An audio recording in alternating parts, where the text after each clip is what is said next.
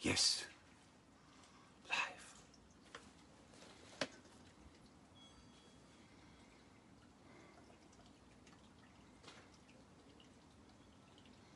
Refresh. Refresh.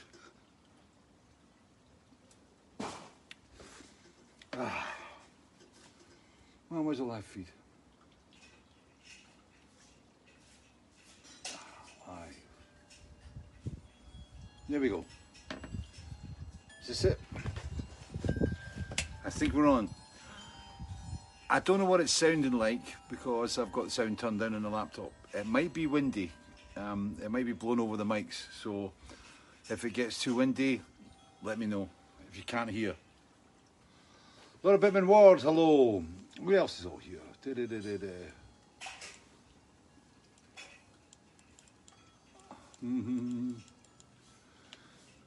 Hi Chris Harris, see you mate. Karen Clark, Wojtek Kuchla, yo man. Garden's looking great, Wojtek.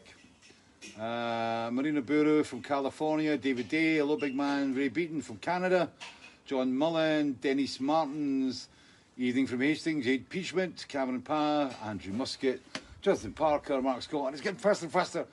Neil Quarrell, Stuart Lemon, hello. Keith Patient, Robert Monroe, Isis Bussons, hello. And thank you very much for the book. We received it yesterday. It looks interesting. I've not really had a time to look through it, but I'll tell you about that in a minute. Michael Simmons, hello. Richard Airy, hello. Chris Harris, CBI, I've done you. Andy Balfour, Nick Drake, Mark Staunton, Paul Maskell, Tim Sycamore, Julian Craven, Tim Borman, Claire Richard. I'm hecticated. It's like, what a week this has been. It's like, it's been mental since last Friday, since we launched the pre-order. It's been crazy. We've been spinning plates, juggling greased up elephants, doing all the circus tricks this week. Oh. And getting thrown right, left and centre with some things. So it's an Erdinger moment. Hello. Hello, Barry and family who are down in Harrington. Thank you very much for dropping off some wine and being social distance from my mum. That was very well done of you. Well behaved. And thanks. Hope you enjoy it. Sorry I never saw you, but we're just not taking visitors at all. It's we've had too much to deal with. Yesterday was Blu-ray. The Blu-ray discs arrived. So it was I was watching. My mum came through and we watched the entire 1 hour and 20 minutes interview with Will Smith and the 30 minutes or so interview with Mark Wilkinson, and we watched the Garden of Remembrance making of, which I think some of you might have already seen. It's stunning. David Lamb and Anna Thompson's work on the Garden of Remembrance is fantastic, and it's but the making of video, if you've not seen it yet, check it out. It's really cool. You'll be surprised. I think I said that to you last week. It's coming. You know, wait till you see this. You know. No. Basutink from where? I don't know where are you? It slipped up the page again. Damn. Take. Oh, take. Take. There's Patrick Dutter, Leipzig, Germany. Claire Wright from a very hot Penistone. It was mental here today. It was about 28 degrees. My greenhouse was going nuts. And, you know, this is it. The summer. The one day of summer. My mum went out today. She was weeding out the front garden around the car parking bit. And I was going, wear a hat. I'm not wearing a hat myself now because it's clouded over a bit. And like I said, it was so windy earlier on. It was incredible. And but I was glad we kind of, you know, were able to do it outside because inside it was sweltering. I phoned up Steve Vances today, and it was gardening talk and Garden of Remembrance talk, and you know, he was saying as well that he couldn't go out. It was 32 degrees where he was in Birmingham, and he just said he couldn't go out. It was just too much. You know? No. Richard Longhurst, hello. Michael Hardy from the Garden in Newcastle. Yeah. I've got to show you. I'll really give you a little scoot round. Hopefully I won't lose signals and things. This is kind of where it's at the moment. You can see there's the one-wheeled bike we discovered that Liam was going back and forth from Harrington with wheels with no bearings in them. We got the back wheel fixed, then got the front wheel fixed, then I got a puncture. And we're still waiting to take it in for the puncture. I'm not a bicycle repairman. That's the garlic. Can you see the garlic there? And that's the fruit beds and stuff. We've got strawberries have been kind of weird this year.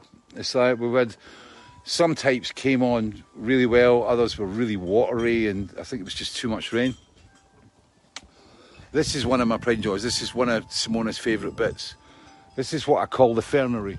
If you notice on top of the wall, we got the wall built kind of was last year, and it just gave us some privacy and stuff. But it's great because the flowers have actually, the sunflowers have been deposited there by birds, so they're like wild sown by birds. But that's my little fernery. Right. It's my absolute pride and joy. It's Simona's favourite bit. And the roses that you see there, they're damask roses. And that was 2 damask roses that I bought for Simona when I started putting together Rose of Damascus. And we've been doing, this is great. Got a little water feature going now. And I put in some, obviously this is Funny Farm kitchen garden territory, but I put in some oxygenating plants, and it's incredible how the water cleared up. And I'm not going to go down there because I'll probably lose the signal. That's my blueberries. And then I've done mixed plantings where this is all my brassicas. I've got my red cabbages, kales and stuff, another wild sunflower grown there, the remnants of the salad, and all the beds that I've got nets over them are all brassica beds because the cabbage white butterfly is rampant and it is looking around my garden like bastards. I was chasing them with a badminton racket the other day and I got 4. There's one. Right there. You see them pining around the netting, and they're all trying to get into my brassicas. But just to give you an example, like how bad it can get, this is my red currant bush, and unbelievably, the red currants, most of them are still on it, and we've been eating them bit by bit. But you call that? That's all caterpillars. They did that in about 24 hours. I came out one day and it was just a skeleton of a plant.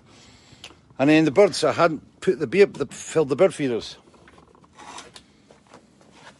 I hadn't filled the bird feeders. So the birds are kind of got not used to coming along and get fed. And then I filled the bird feeders. Birds came along, caterpillars all gone. There's a lesson for you, right?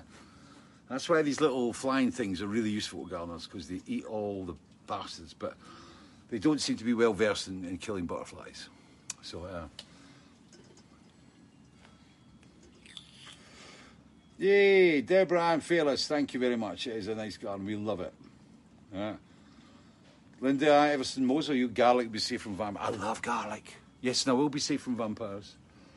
Now, Mrs. loves it for cooking, she loves it. And now she's really pleased at the moment because there's a lot of herbs. Oh, God, I've got to show you this. This is brilliant. You can see this in the distance, right? At the side of the cabin, right? At the side of the cabin, there. Those are onions. In front of the onions, that great big bank, that fence of green, that's actually tatties, that's potatoes, and those are fir apple potatoes. The bed with the yellow stalks, that's the garlic just about ready to get lifted, the last piece of garlic lifted. But the onions are all down there at the side of the cabin. And we created a netting at the side so they could dry off. You should do a quiz. Rab was up here before his back completely got screwed up. And there are 300 onions. We grew 300 onions. Absolutely unreal. And you may remember I had all this onion rot and stuff going in the beds last time. These ones were all grown at the front and they worked brilliant. And they're beautiful fat things. They're brilliant. Julian Davis, what is the flag? It's a Scottish flag that's a bit pale at the moment. And a European flag that's been basically shredded by the wind. But needs replaced. Dean Clamp, great garden for having a beer in. Believe me, it is a wonderful garden for having a beer in. Right? We wanted to have a party. It's like, you know, at the end of the album, I mean, this place should have been party zone, you know, and everybody up here and dancing about, playing the album and lots of backslapping. And on my in. George Connor, brilliant black cunts, raspberries, strawberries this year. Yeah, we had great raspberries. Liam, my stepson, goes out there every morning and he picks his raspberries out the fruit cage for his cereal in the morning. And it's been pretty good for that. Ties have just been nuts this year, just nuts. But you know, it's the same as everywhere. We just had this incredible downpours and then cloudy days, and then you get a day like this at 28, and tomorrow it's supposed to be like back down to like, you know, 10, 12 degrees. The plants won't know what's coming at them. But it's but the pumpkin patch, which is too far away for Wi-Fi. We don't have Wi-Fi in the pumpkin patch. Must address this. Talk to the owner. And but the pumpkin patch just exploded, and them and the nasturtiums. My wife didn't like nasturtiums, and I kind of liked them, and so I put a lot in, not realising just how much they self-seed. And we have got tons and tons of nasturtiums. And nasturtiums, Funny Farm Kitchen Garden Mode again. If you plant nasturtiums, you can eat the flowers. They're a bit peppery and they're really nice. But nasturtiums are what they call a sacrifice plant. That's the toilet behind me, by the way. It's a sacrifice plant. And basically the cabbage white butterflies love nasturtiums, and they lay loads of eggs in nasturtiums. So basically what you hope is they get absolutely knackered laying eggs in nasturtiums, and the nasturtiums get all eaten, and it saves you your cabbages. Oh. Who would have thought, all these years ago, you'd be sitting watching the lead singer of that band, like on TV or on your laptop, talking to you about gardening, rather than the cut of the cocaine this year. It's very good, so they say. Peek of things from the garden. Yeah, Wojciech, don't put them up on the thing now. Oh, you blocked it, man. Okay, I'll do some questions while the timeline clears.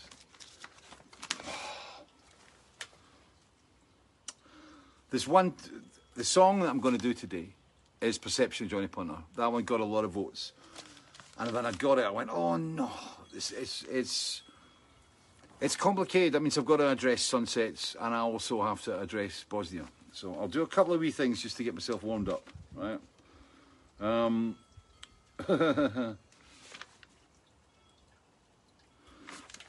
okay.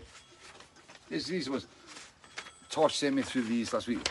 Oh, Tosh, hello. Andy L, hello. I did get your shirt, and I'll do the text shoot first. All right. You would be really proud of me this week. I've been doing a lot of interviews, in amongst all the kind of firefighting with the website and the mail order. Not serious firefighting, but I mean, it's been like whack-a-mole this week. We did the broadcast. I did the broadcast last Friday, and on the next day, Simona and I, Simona was through in the office for 9 hours, and I was in the control room for 9 hours, just dealing with emails coming in, right? And is this, da-da-da, do you get this, blah, blah, blah. And 9 hours we spent on Saturday.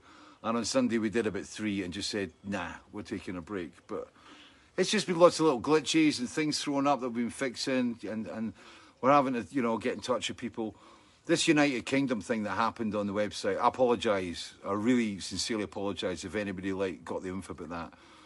I was told that it was a case of, you know, that people were like trying to play about with the postage. I don't really think that's the case. So if anybody took umbrage or whatever, you know, I'll take that. I was badly informed about that. And we've been sorting those glitches and other ones, and Simona's been getting in touch with people. One thing, we cannot take money here. We can't, like, you can't phone up or whatever and give us money. You can't do that, you know. So you have to order through the mail order site. And if there's something goes wrong with the order, if you put your wrong address in or or the postage is wrong, we have to contact you and we have to cancel the order and you have to reorder, which is one of the reasons why I try and stress, please just take time, be patient and put your address in properly. All that stuff with the United Kingdom and like the fixed base on it and stuff like that, just put your right country in, it works.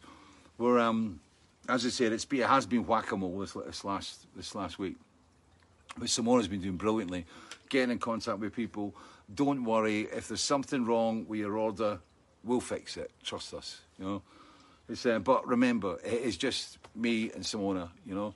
And, you know, Simona's been working with, there was a lot of orders came in on the back of the pre-orders. So she's dealing with them and sending them out at the same time as making sure that the pre-orders are all registered correctly and there's no problem with addresses. But we're getting there. But tech, right? That was one side of tech. I've been doing interviews, mostly with BBC stations round about the UK, and, you know, when people start asking me, how are you going to record this? And how are you going to do this? It's like they don't, because I live in a studio, they think I've got engineers and, like, you know, I've got lots of minions running about that are tech geniuses. I don't, right? So when I got told about, you know, I have to do this, I was, oh no. And the best one was that they wanted me to, I did the interview on Skype, right? And listen, you'll be proud.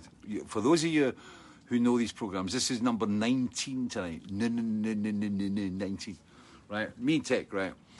I managed, right, to do an interview on Skype where it was BBC World Service. That was the one I trained in.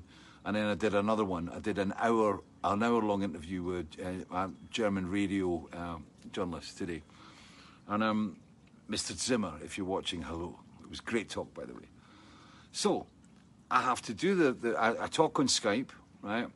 Then I've got to put headphones on to stop the bleed from the speakers going onto the iPhone on which I record on my recording app, my little recording app. And, I found something on there, that's interesting. But so I've got to record it on the iPhone, right? And then I get a really good recorder on the iPhone, which has just got my voice in it. There's no bleed from the speakers.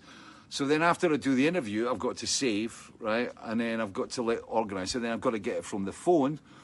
And then I had to get it from the phone to my iCloud, and then get it from the iCloud down to my desktop, and from my desktop on an email to send to the journalist. Yeah, beauty. Only a very few swear words were thrown in the general direction of my family. And I managed it. I managed to do all that, right? And I was really, really proud of myself. You know, really proud that I managed to master it. But then again, I was just, before I came on here, I was panicking a little bit because tomorrow is the first day of the Scottish football season. And I'm a Hibs. My wife and I, Simone and I, are both season ticket holders. We bought our tickets months ago. And because we bought season tickets, we can tap into Hibs TV. And tomorrow Hibs play Kilmarnock and we can watch the game. And I'm going, I've not had a code through. I was doing you. I was doing exactly what you do. And I'm going, who do I contact? How do I do this? And I'm following this, and I did exactly what I hate about this, right? Read through the email. I didn't read it through properly, and it was like, please put in your name, and it took me about 5 tries to get it, and I've now got through to the area where I'm going to be allowed to watch Hibs TV and watch the Kilmarnock game live tomorrow in the control room. So, but I know what it's like. I'm like that. I'm 62-year-old and I freak. It was the same when I had to take that interview. I've just done an interview for an hour and 10 minutes, right? It was a great interview, right? And then you're sitting there staring at this file, right, on your phone, right? And you've got fingers like that, you know what I mean? And they ain't designed for playing about with small digital devices, right? These are big, lumpy fingers. Look at them. Look at his hands, right? And you get petrified that you're going to lose the file and the hour and 10 minutes is going to disappear. But I managed to get it and I did it. But I did an interview very earlier on in the week. It was quite funny, actually, because it was, I'm trying to think, it was Sue. I've forgotten. There's so many this week. Anyway, Sue, I did an interview with Sue. I think it was Wiltshire. And we did the whole interview. It was only 20 minutes, right? Which wasn't, but you see, said, I'm going to do this new thing. And she was working at home. And we're having a gooby natter on we're talking on the Skype thing. And it was like, she said, we have to do this. And we went up to this new app. I don't know what it is, but there was this new device that I had to go and click through a website, you know, and then go through the fear and go, oh, fuck. Right? And then we did this interview, and she forgot to press save at the end of it. And I did the interview, and it was great. It was lovely, you know.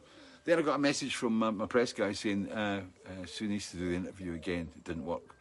So we had to do it basically a day later. But the great thing was, right, it was, they had this thing, fish about fish, fish about fish, fish about fish, right? And I had to answer these 4 questions, right? And the first time I did it, I got one of them wrong, which is, what is the name of the person with the fish name on Dad's Army? Yes. Pike. Then it was, what's the name of the haircut with a short at the front, at the back, long at the back? Fishy. Mullet. Then I had, who's the name of the weather broadcaster who missed the massive storm that hit the UK? Michael Fish. And the last one was, who's the leader of the Scottish National Party? Nicola Sturgeon. The first time I did the interview, I got the private bike thing. My mind went block and I just forgot private bike. And so the second time I was able to elaborate. So it was like a wonderful Scottish First Minister, leader of the SNP, Nicola Sturgeon. Michael Fish, blah, blah, blah. So it was good. So I won. I won at the end. I didn't win anything, didn't win a chocolate medal, nothing. But it was, but yeah, there's been a lot of BBC interviews and all different methods and ways of recording and doing stuff. And, you know, it's the usual stuff you've got to deal with as well. I mean, it's, you know, we'll be with you in a minute, Fish. And in the background you hear, dang, dang, dang, dang, dang, dang, dang, dang. Oh, fuck. Oh. I have to really try. I really have to button my lip, you know, sometimes when you do interviews and like the first thing they go on is start asking about Self Marillion, blah, blah, blah. And it's like, I'm here to talk about a great single. And as much, I appreciate, you know, I mean, don't get me wrong. I mean, I appreciate that, you know, the biggest single I ever had or I was ever involved with was Kaylee, right? And that Marillion had Kaylee, Lavender and Communicado. But it's like since that point, it's like none of my songs exist. You know, 11 albums, which kind of, it does irritate. It does irritate sometimes. But you just got to button your lip and go, this is it. You know, maybe this song will eclipse, you know, blah, blah, blah. And it's, but at the same time, it's, it can be infuriating when, you know, and you've got to try and steer the interviewer away from it. You know, I don't want, you know, I'm only on for like 10 minutes, 15 minutes. So let's not talk about 35 years ago. Can we talk about kind of now things? And anyway, so I had a lot of interviews, and of course now I've got the fear. So I've got to set my phone up with the alarms because I've got a list of interviews coming into me. You know, it's not as if, you know, I go into what I normally used to do was you go into a studio and you'll have a lot of interviews on the one day and stuff, and the big batches. Now I've got interviews like pinging at me, you know. So like this morning was 10 o'clock, interview with Germany. And it's like tomorrow I've got an interview at 1 o'clock, I think it is. And then I've got another one at 5. So I've got to set my phone because there's times where you know, it comes around and you go, ah! You know, and there's somebody sitting there live somewhere in the UK going, we were expecting to get a phone call from Fish. He seems to be missing. And the last thing you want to be doing is being on the lash. And that has happened. But it's like, you know, there was one interview a while back. I think it was with Andy Fox. If you're watching Andy, or hello, Andy Fox down in Bristol, and it was like I completely forgot Andy was going to phone, and he phoned me up, and I was to the wind. Right? It was, I'm very sorry. Am I making sense? It's a terrible connection. Oh God! Reload. Watch it! You've just screwed up my whole page. Coming back in.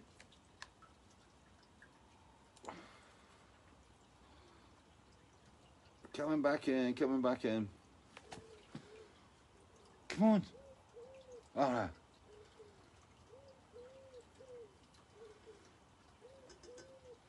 Ian Miller, 30 Stars, a belting album. Yes, it is. Thank you. Simon Farquhar, no, I'm not talking about that. Greetings from Oregon. Missed that one. Oh yeah, David Abbey Abrahamson. Steve Welsh don't blame you having 3/4 of your career ignored must rip your knitting. It does. It does, you know. You know, why do we play Just Good Friends or something like that? Or like, you know, and he said, bah, I've not got long to go. Terence Quinlan, you want to be careful. You'll be getting techie vacancies going at PC World. Yeah. But I mean, you know, just to bring you right down there, I mean, yeah, I've done great with the tech. You know, well, that one element of tech, apart from the Easter Road tech, because I wrote emails into the contact center. Can you do this? Can you do this? And I thought, this is what happens to Simona. And I wrote, I'm really, really sorry. I've worked it all out. Because I had to go in and tell them, just in case some poor wee Wally in Easter Road was like chasing, going like, oh, it's fish. Dennis Abbey, any great Gary Moore stories? Yeah, I have. Not today. It's Thomas Colano, hello. Yeah, Wojciech, no bother. Sorry. Wood pigeon. You can hear a wood pigeon. There's loads of stuff. Wind chimes have gone quiet. Only slightly in the background. And a pigeon strikes off southward. It's a lovely night. It's a light. Darren Wells, cool. Oh yeah, a couple of birthdays.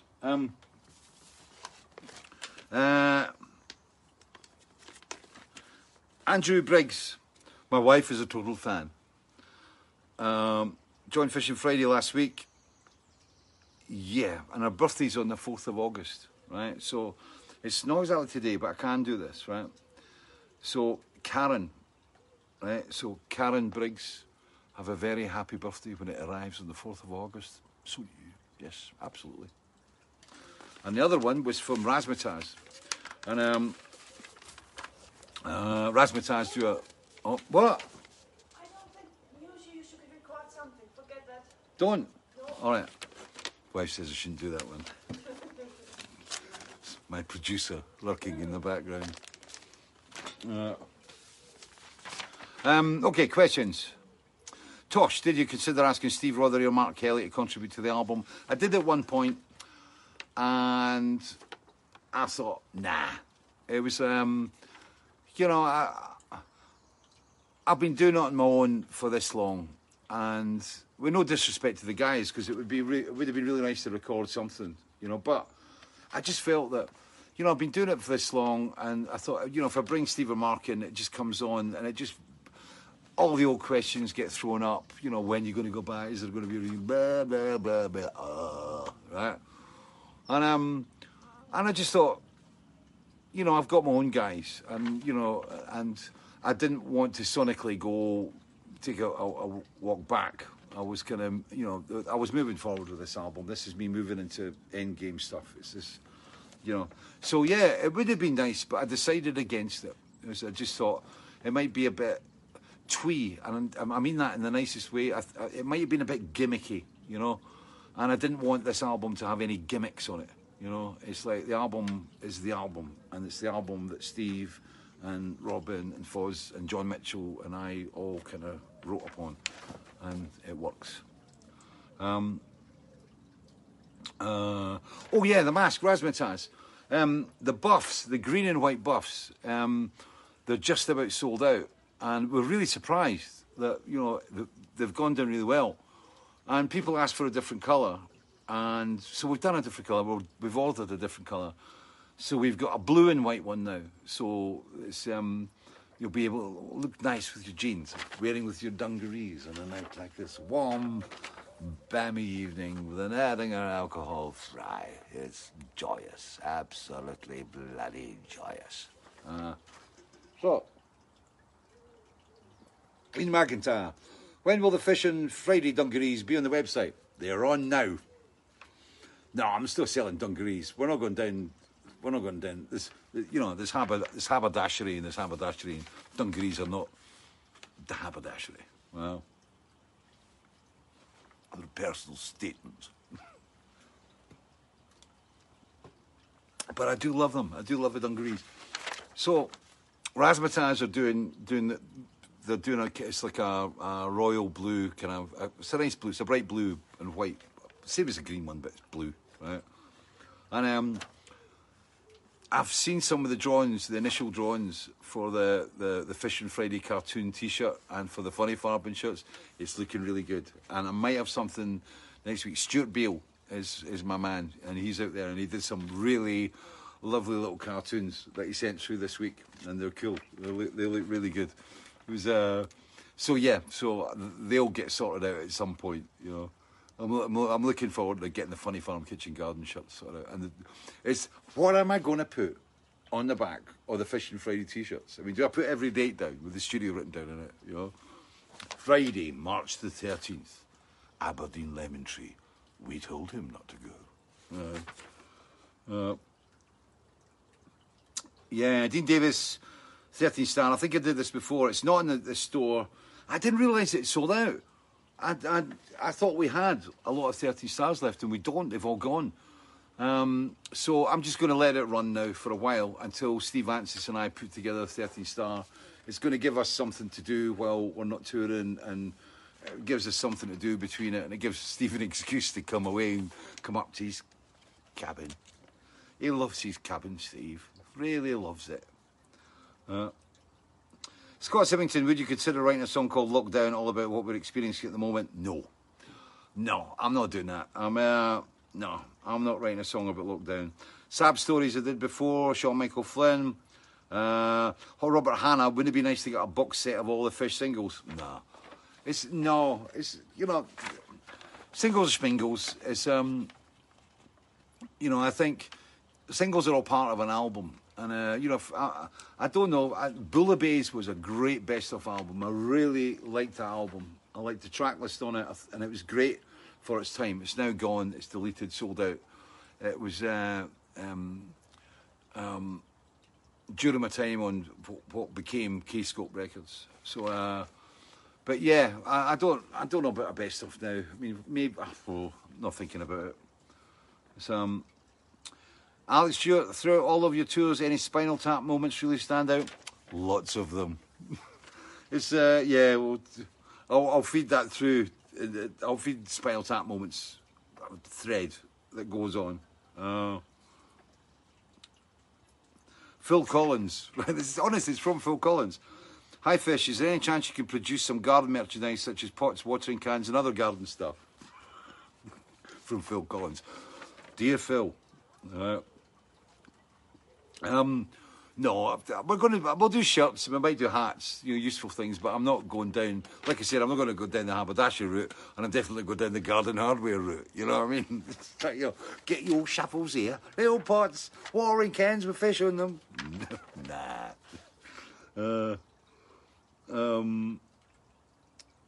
Yeah, Andy blah, blah, blah, Sarah Amakob, etc. Sasha Hames, greetings from Berlin. I hope to see you live as soon as possible. Yeah, it was interesting. There was a film on. I think it was on the independent newspaper site, and it was the film of that the pub car park in Stone or wherever it was, and what caught my eye was it said filmed by a sound engineer, right, by a neighbouring sound engineer. And it reminded me what Radar said. Radar, Steve Kent, if you listen, hello Radar. And Steve said, you know, he's in Manchester, and he actually told me about a week and a half ago that he was getting pissed off, as were all his musician and crew friends, because people were just ignoring, you know, what was kind of going on. There was no masks, there was no social distancing. Bam! Now we've got lockdowns happening all across kind of that Manchester area and things. And it's but it was interesting. It was filmed by a sound engineer because, as Radar said, you know, while people just ignore it and just carry on without any care about, you know, people that are not considering social distance, people that aren't wearing a mask, etc., etc., etc. What all these people are doing is they're stopping us from working, because as long as the R rate is where the R rate is, there will be no gigs. And as I said to a journalist the other day, I mean, you know, we need to get things really cleaned out there, right? And you know, we need to get the infection rate like so far down before we can even consider gigs. I mean, you know, as I said, you know, my 87-year-old mother's, you know, through there in the back, and you know, I'm 62. I'm in that category because of illnesses in recent years. That, you know, I'm not a healthy, fit young man, you know, and you know, until the R rate comes down, we're knackered. I mean, and if it's out there, I mean, if Roger Waters joined up with Floyd and was playing the Haddington Corn Exchange tomorrow night, I wouldn't be there. Put it that way. I mean, that's kind of how I feel about it. Therefore, if I feel about it, and I'm a musician, I'm a singer who wants an audience back in a venue or venues as soon as possible. It's, you know, if I'm like that, and, you know, what are the people like that go to gigs? I mean, you know, we have to get the confidence back, and we have to drive it down, and we just got to follow the goddamn rules, you know, because until the rules are followed, and until we've got an infection rate sorted out, there ain't no gigs, right? Because nobody's going to allow people in a crowded, packed venues, and I am so looking forward to it. You know, I mean, the night that I walk out to that microphone, to a sold-out house somewhere, and when the night we walk out to a packed audience, that is going to be a brilliant night. That first gig coming out, and so looking forward to that. Rich Killer, hi Fish, is your garden wall made of local stone? Yes, it is. It's all the stone that's in the wall is what they call robbed stone. Robbed stone is built stone that's taken from old buildings. It's getting reused. So all the stone in that wall it came from basically old farm buildings where the garden is at the front, where the cauliflowers, when all the brassicas and everything are. I'm waiting on my cauliflowers. When all the brassicas are, it's that used to be a big shed, and I did a story in a previous Fishing Friday about the bats in the bat colony and stuff, and that was the shed. And also from my neighbours, they restored an old building that was between my property and that's in their property, but it was on the edge of my property. And it had been an old ruin that I'd I made a terrible mistake. It was like when I moved into the studio, I had to buy the studio after everything went horrible in 2001, and I wanted to keep that building, but I was so busted, right? I was absolutely busted. I had nothing, right? And the central heating system for the old house that I used to live in was in the kind of, what we used to call it the producer's suite, because back in the days of the Funny Farm Kitchen Garden, the Funny Farm Recording Studio, I do get mixed up. The Funny Farm Recording Studio, we had this little room with a shower on it, and that was the producer's suite, right? And Elliot Ness used to go in there. He used to stay in there. He trashed it a few times. Elliot, if you're listening, I'm sure you remember.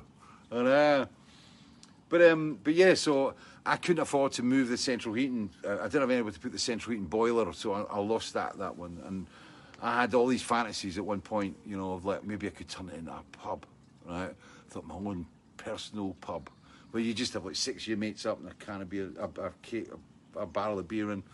But it never happened. So, but when they did all the work on the restoration, they were getting rid of a lot of stone, and I said, you know, if you've thrown it away, I'll have it. And we brought it in, and we constructed the wall, and I've got a very fine wall. A very fine wall with a shooting step. It's great. And as I said, there's the damask roses and the big concrete roundels, which are actually they're drainage pipes. They're field drains. They're sections of field drains. And a friend of mine got them, and we turned them into raised beds. And I've grown to love them. I've actually grown to like them over the years. We kind of went, what do we do? Do we paint them? Do we cover them in yogurt and let the moss grow on them to make it, you know, a bit better? We use the big fat fingers to get rid of that. Yeah. So it's... Ray Lambert, Ian Anderson has his fish farm. Did you farm any Ians? Did you farm any Ians? I don't know what that means. Yes, Ray Lambert, you're quite right. I don't know what that means either. Right.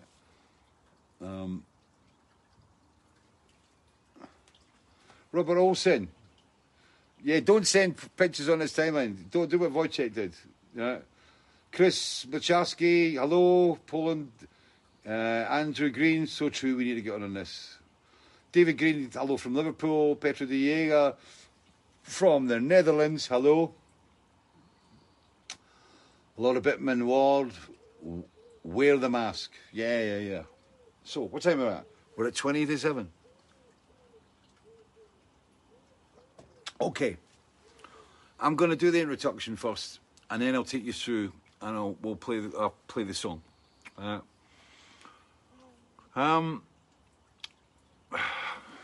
Fate. I mean, this is dodgy because I go into dodgy territory here, and it's live. And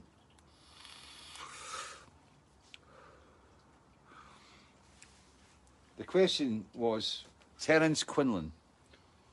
Hi, Fish. You ever been asked to entertain the British Armed Forces? Yes. I have worked with the British Armed Forces on a number of occasions. There's so many stories I could do. There could be 3 Fish and Fridays were my stories from the fun and the experiences that I had around working around the British Army. I wasn't in the army. I was employed by CSE. I think it was CSE, Corporate Combined Services Entertainment. I've always had a kind of relationship with the army. I've had members of my family served. I nearly joined. You know, I've said before on a previous Fishing Friday. You know, I nearly went to Santos, Welbeck, and I wanted to join the army. But I mean, you know, I would never have dealt with it. No, you know, not well. Not that when I was that age. No.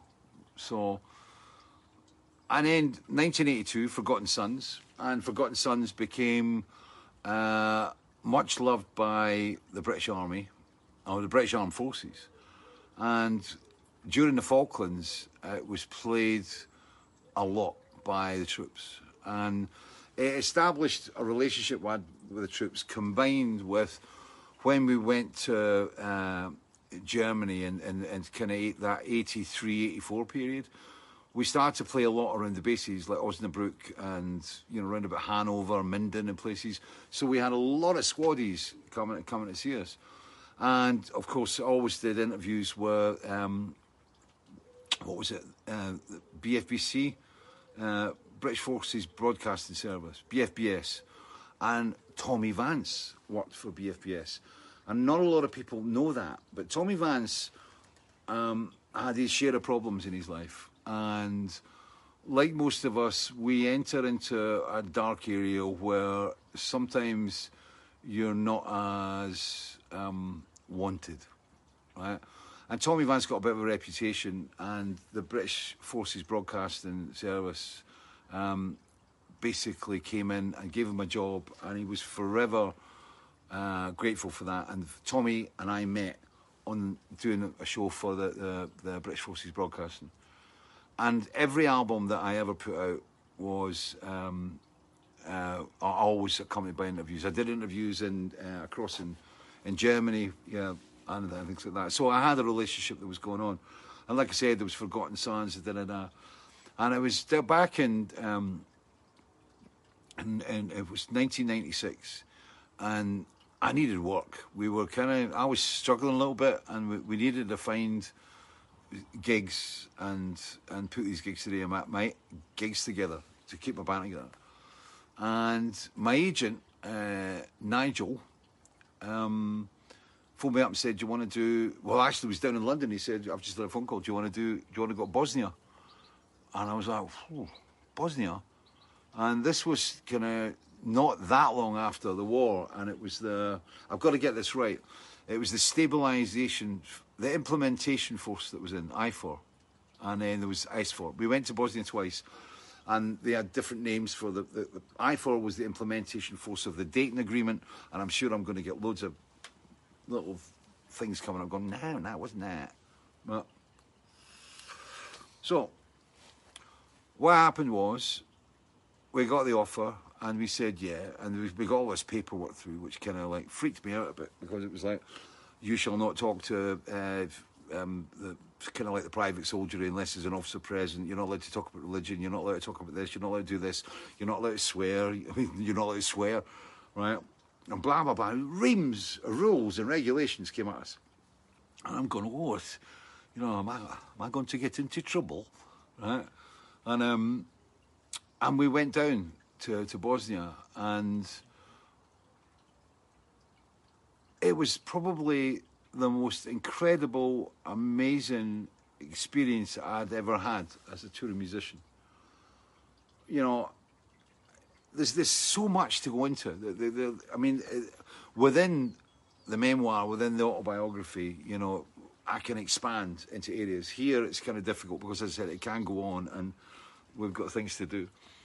But you know, when I went down there, it's like, you know, you're getting mine drills, and you know, because there was still a lot of landmines, a lot of mines lying about, and they were in the verges at the side of the road. You were told, you know, I mean, it was really weird. You know, you were told when you get off the bus, you know, don't step on any soft ground, always step on hard ground, because it was one of the things where they could put mines at the side of the road. So when the truck drove up and put a wheel off the side of the road, kaboom. And you know, that influenced the song "Tilted Cross," which is on the Rain Gods with Zippo's album. Am I correct in this? Yes. But when I went down there in '96, it was Kerry, and we were given flak jackets. We were given all these things about, you know, you must follow this. And the first gig I went out to play, the first show I did, we did it to about maybe 200 guys, 200 soldiers. I can't remember I should have checked the name of the gig before. But you walked out, and I'd never been out and played to an audience that was all dressed the same. And it was like, oh, this camouflage. It was just like, you know, 250 guys all dressed in camouflage. And the thing was that we went out, and there was a comedian, right? And there was some pretty dancing girls, and I think it was a comedian and the dancing girls and us. I think there was a magician as well. I can't remember him. I'm sorry, I've forgotten him. But it was just the dancing girls and the comedian, right? And we were all set up, and it was like we had to kind of... they put us on before people and stuff. We went out and did the first show, right? And we tore the place apart. There was some wild stuff happened down there. I mean, the very first night I was there, you know, we kind of went on, and I wasn't really sure how to how to deal with it, how far I could go, you know. And then I just pushed the button and went, you know, it's entertaining, let's do a show.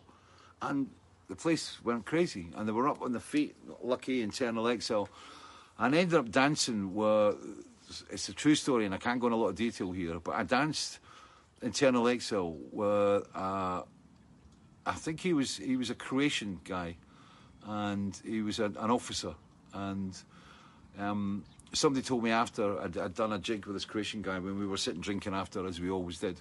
It's like, oh, see that guy? He took a guy's head off on a balcony in front of a crowd and split, and beheaded a guy in public, and you kind of go, oof. And I think it was Gorny Vakuf. I think that was the place. And that was what happened during your day. You'd go out, and then you'd hear stories, and you'd be driving to places. Sometimes when you could catch a helicopter, and you know, you always made friends with helicopter pilots. When you went to the bar, make friends with helicopter pilots, because they would take you places, right?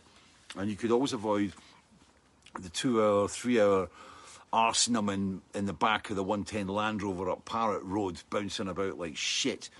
Avoid it by finding some nice Dutch helicopter peoples, and they would go waka waka waka waka waka and take you to the place, and you'll be in the bar when the guys arrive, right? But that was occasional. But I was there for about just short of 2 weeks. I think if I'd stayed for another 2 days, I would have got a civilian service medal, right, or something like that, you know. But we drove about, and you know, and when we did drive, I mean, there was we had really horrific stories. I don't want to do them here because some of them are really horrible and dark. And I met people, I talked to people, I talked to young soldiers, and just getting the stories and sharing stories. They were so happy that we were there, just to break them out of this drudgery, or you know, doing their time service in Bosnia, or Boz as it was, and you just met people from all different ways of life, you know. And I met, you know, I talked to, you know, teenagers, Muslim teenagers, right, who just looked at you with these absolute shark eyes, and they just stared and they told you what they did and kind of, you know, what had happened. You know, and as I said, I don't want to go in these stories here, but it was all taken in. It was all taken in. And when I went back to, you know, you were driving along roads, right? And then you'd see, you knew that the buildings, the certain types of roofs designated what religion the person was staying in. And like there was certain roofs you knew where Muslim families lived, and there was other roofs where the Christian families were.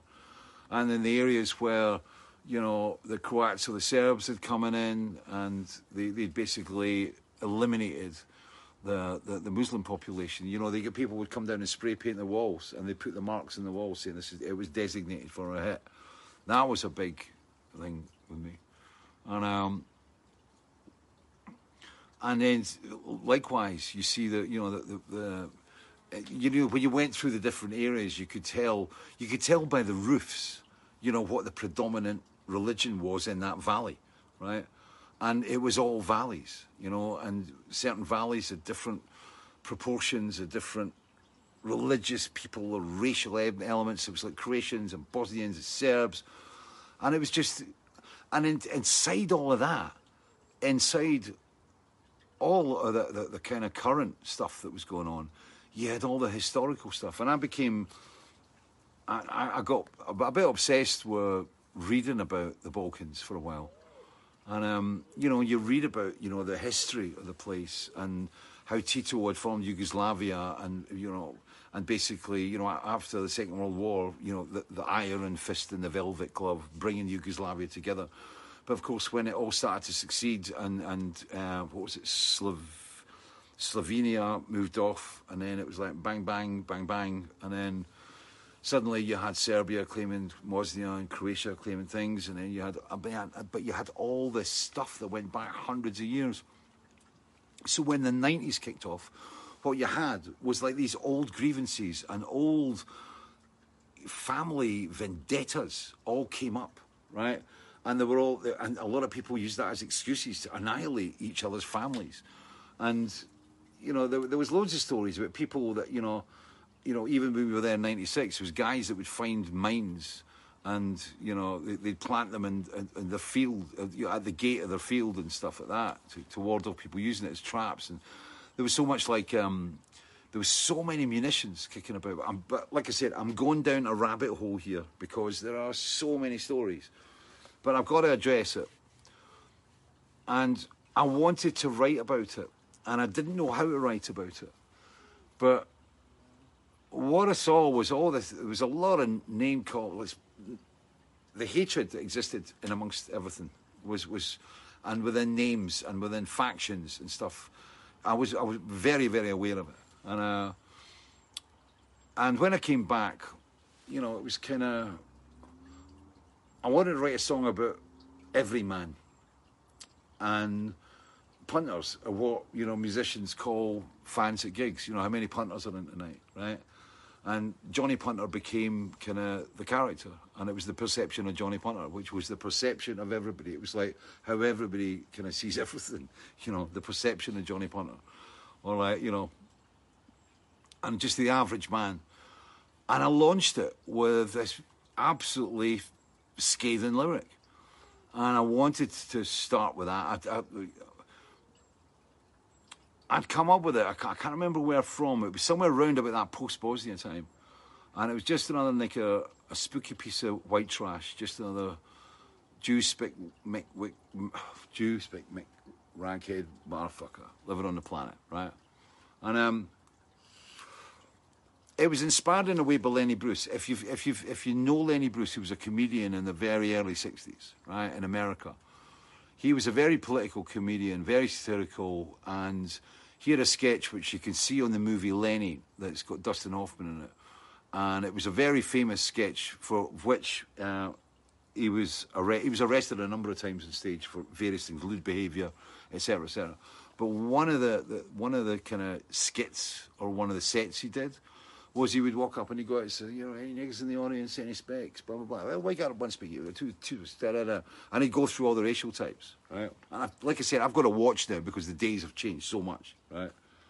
And at the end, what he said was it's words. And he said, the thing is, it's the power in a word. And, you know, you have to, they should be probably, if they were used all the time, then it would take the power away from them. And I was kind of inspired by that. And I wanted to come out with like really very derogatory terms for a number of stereotypes right at the start. And that was Punter, Johnny Punter, blah, blah, blah. And when we put the song out, it was the first album that I managed to get out on Viceroy Records in America, who were going through Warner's or somebody. And they heard the Sunsets and Empire album, heard Perception of Johnny Punter and went, wow. And at the time, there was a lot of rap artists that were kind of getting pulled apart for bad language and stuff. And they freaked out and they said, well, we can't really, you know, is this too dangerous to put out and blah, blah, blah.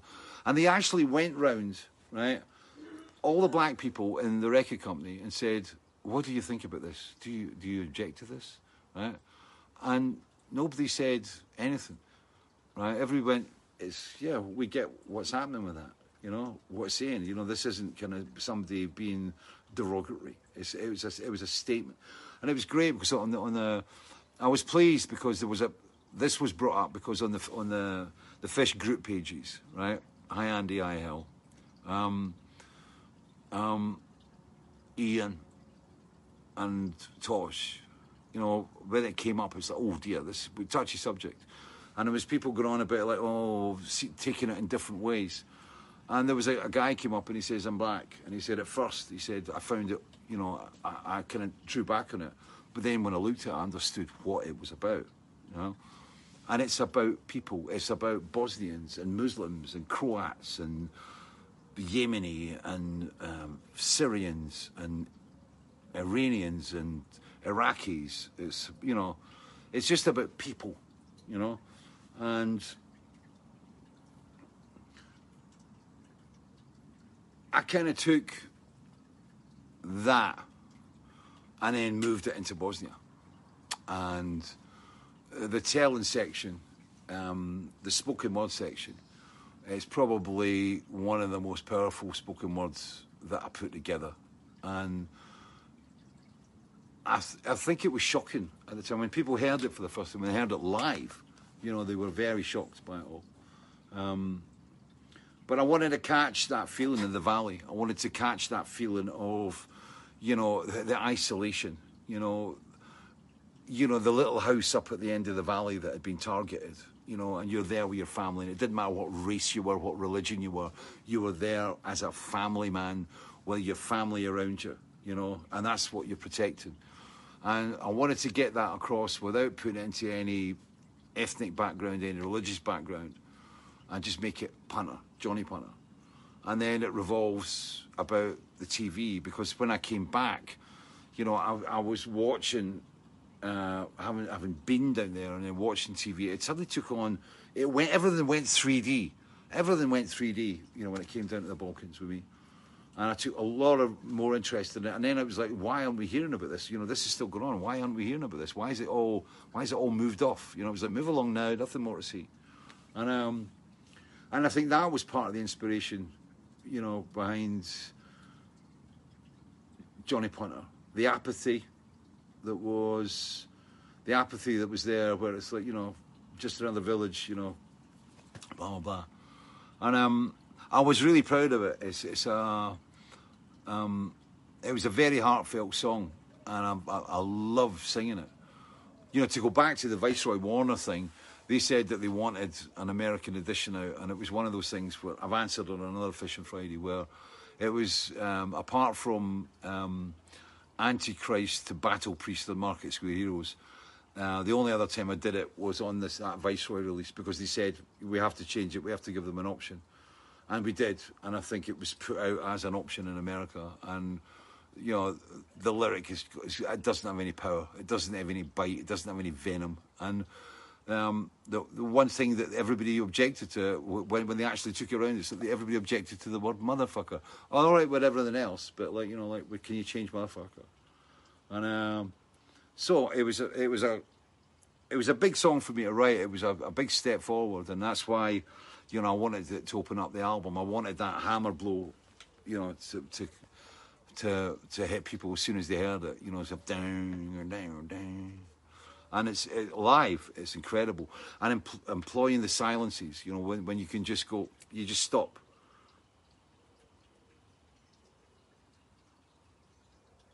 And just let everything go in the audience. So the audience just, it goes taut.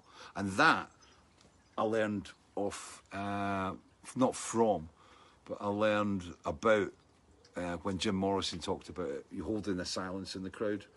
And being able to just having that complete silence in a crowd and then bursting it. And Hunter was just an amazing song to do that. So I'm going to take you through with my ear ringer. And then I've got to play you this song through here. Oh. Because the hi-fi is in here. And you don't hear the song if I do it. So where am I going to set you up?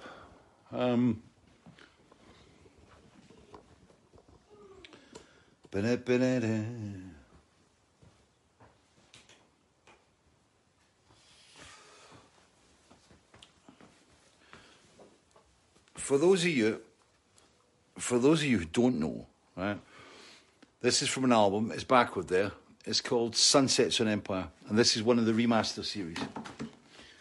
So on the Sunsets album, there's a full explanation. I wrote loads of words about Bosnian stuff, but that is kind of the hardback book with the 3 discs. And I will search for the remote. God damn it, where is the remote? Oh, bollocks. That found it. Correct function. Optical. Ladies and gentlemen, the perception of Johnny Punter.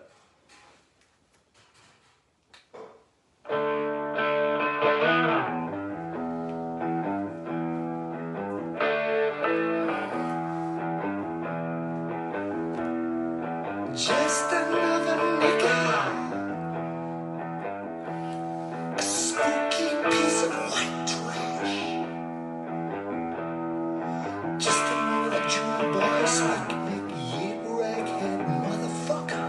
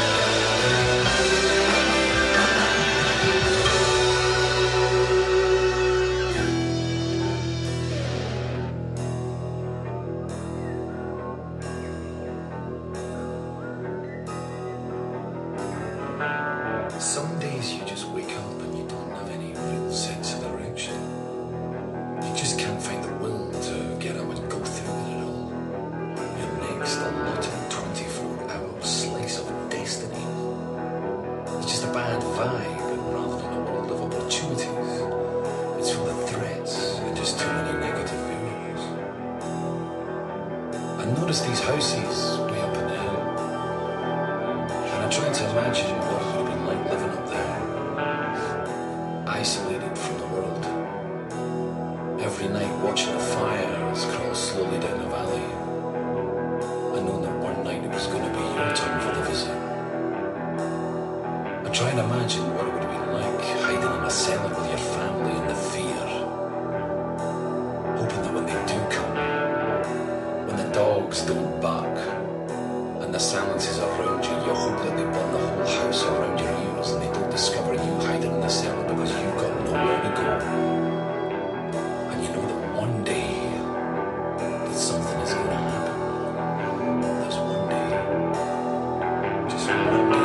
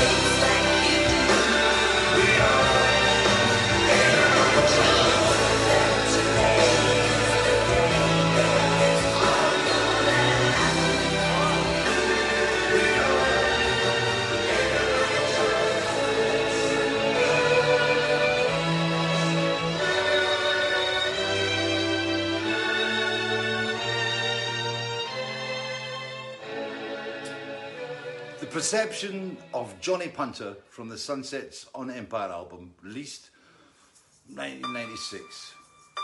Gophers and Clowns, we can go there another time. But yeah, so Sunsets on Empire remaster, it's on there. Actually, I never listened to that before. I never listened to that before the show. So, wow. I forgot about that because it was like it developed, and it was I don't get this message. It kind of developed. I loved the spoken word section, and you know when I did it in the studio, I was kind of a little bit stick up my ass, but you know I was a bit rigid in delivery. But when we did it live, and you could play about with it, and you could the section extended, so it was like, you know, okay. I give the cue to the musicians, so I could. When it came to the end of that section, I just basically nodded to Dave Stewart, as it was usually was at that time, and but you could play with it, and it was just. I loved the drama of it. I just loved the heaviness of that section, but it's just about people living on the planet, as it says, and you know. It took up, you know, the drug references at the start, the TV references at the end, you know, that just, there's a lot of Weltschmerz in there, I think. I think there's probably elements of Punter that have been, you know, dragged onto Weltschmerz or dragged into Weltschmerz. But yeah, I mean, loved the song.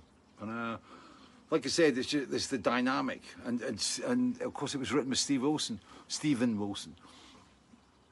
Who set up a brilliant riff. I mean, And he was actually quite shocked when he heard it, when he actually heard the whole thing back. He didn't know really what we were going to be doing with it all, especially with the vocal element. And it was Avril McIntosh that came up. Avril McIntosh and Andy Bradfield who've done the 5-to-1s mixes for Weltschmerz. And Andy came up, Avril came up, and we recorded the vocals in that room where where I played you the track. So it was, but yeah, it was a big album for me, that one. But, I mean, and Stephen Wilson, it was great working with Stephen, and I think it was a big leap for him because he was kind of trying to get out of the No Man Porcupine Tree where it was at that time and get into a kind of heavier thing. And I think he spun off in a direction, and I spun off in mine. But I mean, you can obviously, when you hear that, I mean, there's a lot of people. I mean, this is really interesting because, you know, whether the pre-order with Garden of Remembrance, you know, we're all the kind of attention that's being given Garden of Remembrance, and people are kind of rediscovering them. We can tell that from the remaster sales, so that people are discovering it. So out there tonight, there are probably people going like, that sounds not like Kaylee. And yeah, that was kind of where I went in 1996, for those of you who kind of lost me back then. But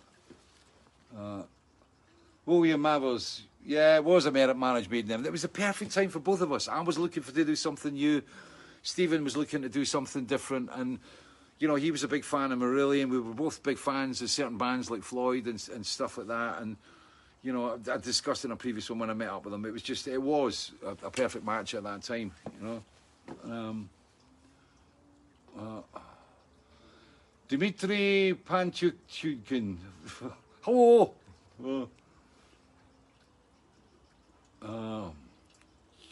Sasha Wilhelms. Yeah, it's funny. Like, you know, when I look back at some of these albums and some of the things that I've touched on them, you know, they're still relevant. They're still kind of, it still means something. You know, it was. Ken Drew, saw this tour in Boston at the Paradise. I can't recall. Lost it. Da-da-da. Oh, da-da. Come down. I missed you, mate. Patrick Mannion, Tracy McCoy. John Watson, be watching the Sunsets DVD live in Poland. The live in Poland, the Sunsets and Empire live in Poland that we recorded in Przemysl was an absolutely blistering gig in a rain-drenched setting. It was watching the dancing umbrellas in front of the stage while we played that Jungle Ride. It was the best version of Jungle Ride, which is on, I think I took the version of Jungle Ride and Goldfish and Clowns from that concert, and that's on I think there's 3 tracks on Sunsets. There's the album, on the Sunsets remaster is 3 discs, 3 CDs. The first one is the album, the second one is demos and various other versions, and then the third one is the live versions. And, you know, that band, that lineup with Mickey Simmons and Robin, Steve Vance and Squeaky Stewart, it was a strong lineup, and that gig in Przemysl was great. And I died the next day, literally. I mean, I had, it was raining, and I always catch them in Poland. It's like I always catch these horrible viruses in Poland. Maybe it's just the vodka, Zubrowka. I don't know, maybe I'm allergic to Zubrowka or vodka. But I got a horrific virus right after that, and I lost a bunch of shows. And it was playing in the rain. When we were drenched, we didn't even know if we'd be able to do the gig that night. Yeah, so much of the close of the songs got fantastic emotion. I'd forgotten about the string ending where we went out on that cello, the cello vibe thing at the end. It was great. Andrew Green, Dave Stewart had White Desk. Don't know what that means. Maya, hello Maya, how you doing, darling? Poland, how you doing? Sorry, I wrote on your wall. Yeah, it was Maya. Her husband. We went back to their place after a film thing in Warsaw, and she wanted me to draw on her wall. The kids were really up for it, so I had her doing a big signature on the wall. Fish was here, right? I think I wrote a line from script. It was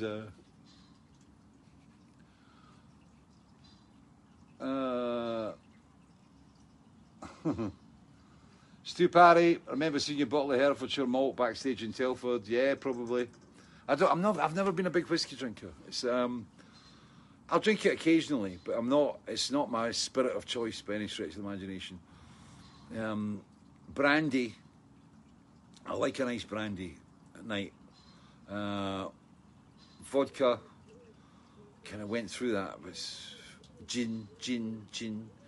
That's the rest of the band normally drink gin. I was never. My dad drank Bacardi, and I kind of followed in that route as you do with your dad. You know, drink Bacardi like my dad, Bacardi and Coke, Cuba Libre, and but I mean, you know, it tended to be wine. I mean, even beer. I didn't drink beer until I went into forestry. I just anyway. Now it's Erdinger. Joe Vincent, you were never lost to me. Thank you, darling. No.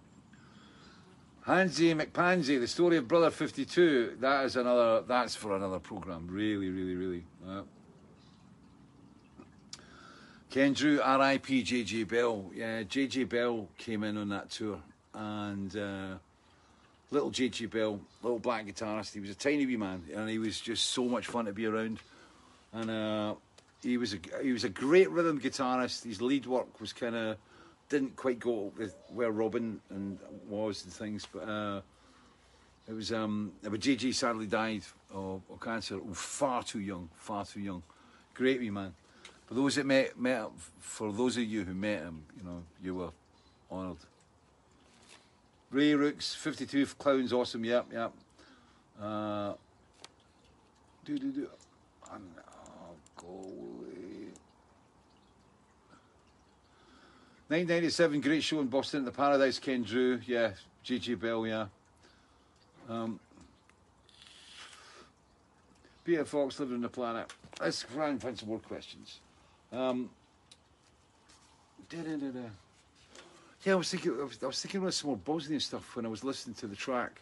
It was the other song that Steve Olsen did that's on the remaster, the new remaster that came out, was "Do Not Walk Outside This Area," which was a B-side, and "Do Not Walk Outside This Area" was the lettering on the side of the plane. If you ever get a window seat and you're down near the wing, have a look at the window. Most of the planes say, "Do not walk outside this area," which means do not walk outside this area onto parts of the plane.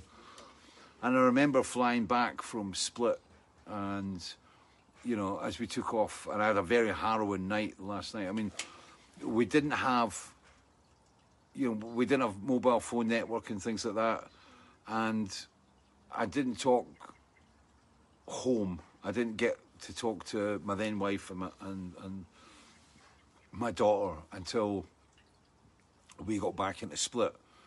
And I remember phoning up and hearing the voices from my family, and I burst into tears and I cried for 20 minutes. The release, just all this, the input that I'd taken over that period of 2 weeks in Bosnia from everybody, from all sides, right?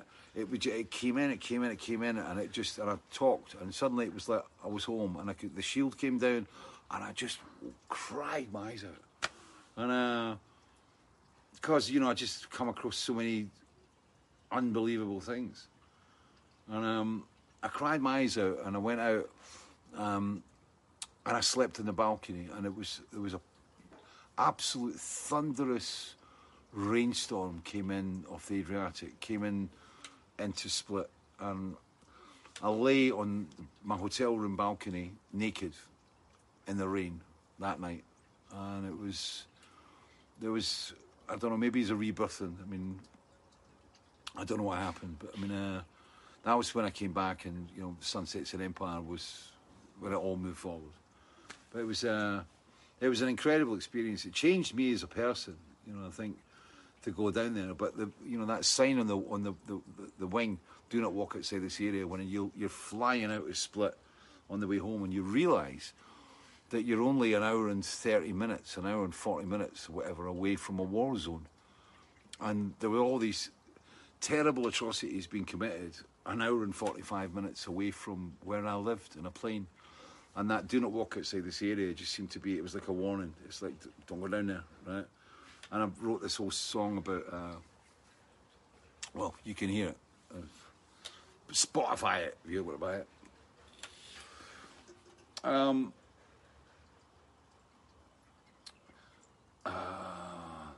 Daniel Klein, hello. Do you miss Argentina? Yeah, great times in Argentina. I remember being there on my birthday and being very, very drunk and trying to learn how to tango with a beautiful woman in a tango club. And I remember they tried to take us to all these tango clubs, and the promoter, it was Daniel, and he took us to all these tango clubs, and they were closed, so we had to move further and further into the suburbs. And we came across this, it looked like Dalkeith Miners Club, except they were doing tangos. And there was all these incredible women and really good-looking guys. And they were doing this, watching the dancing was incredible. I'd never seen that before. And it was, like I said, it was like a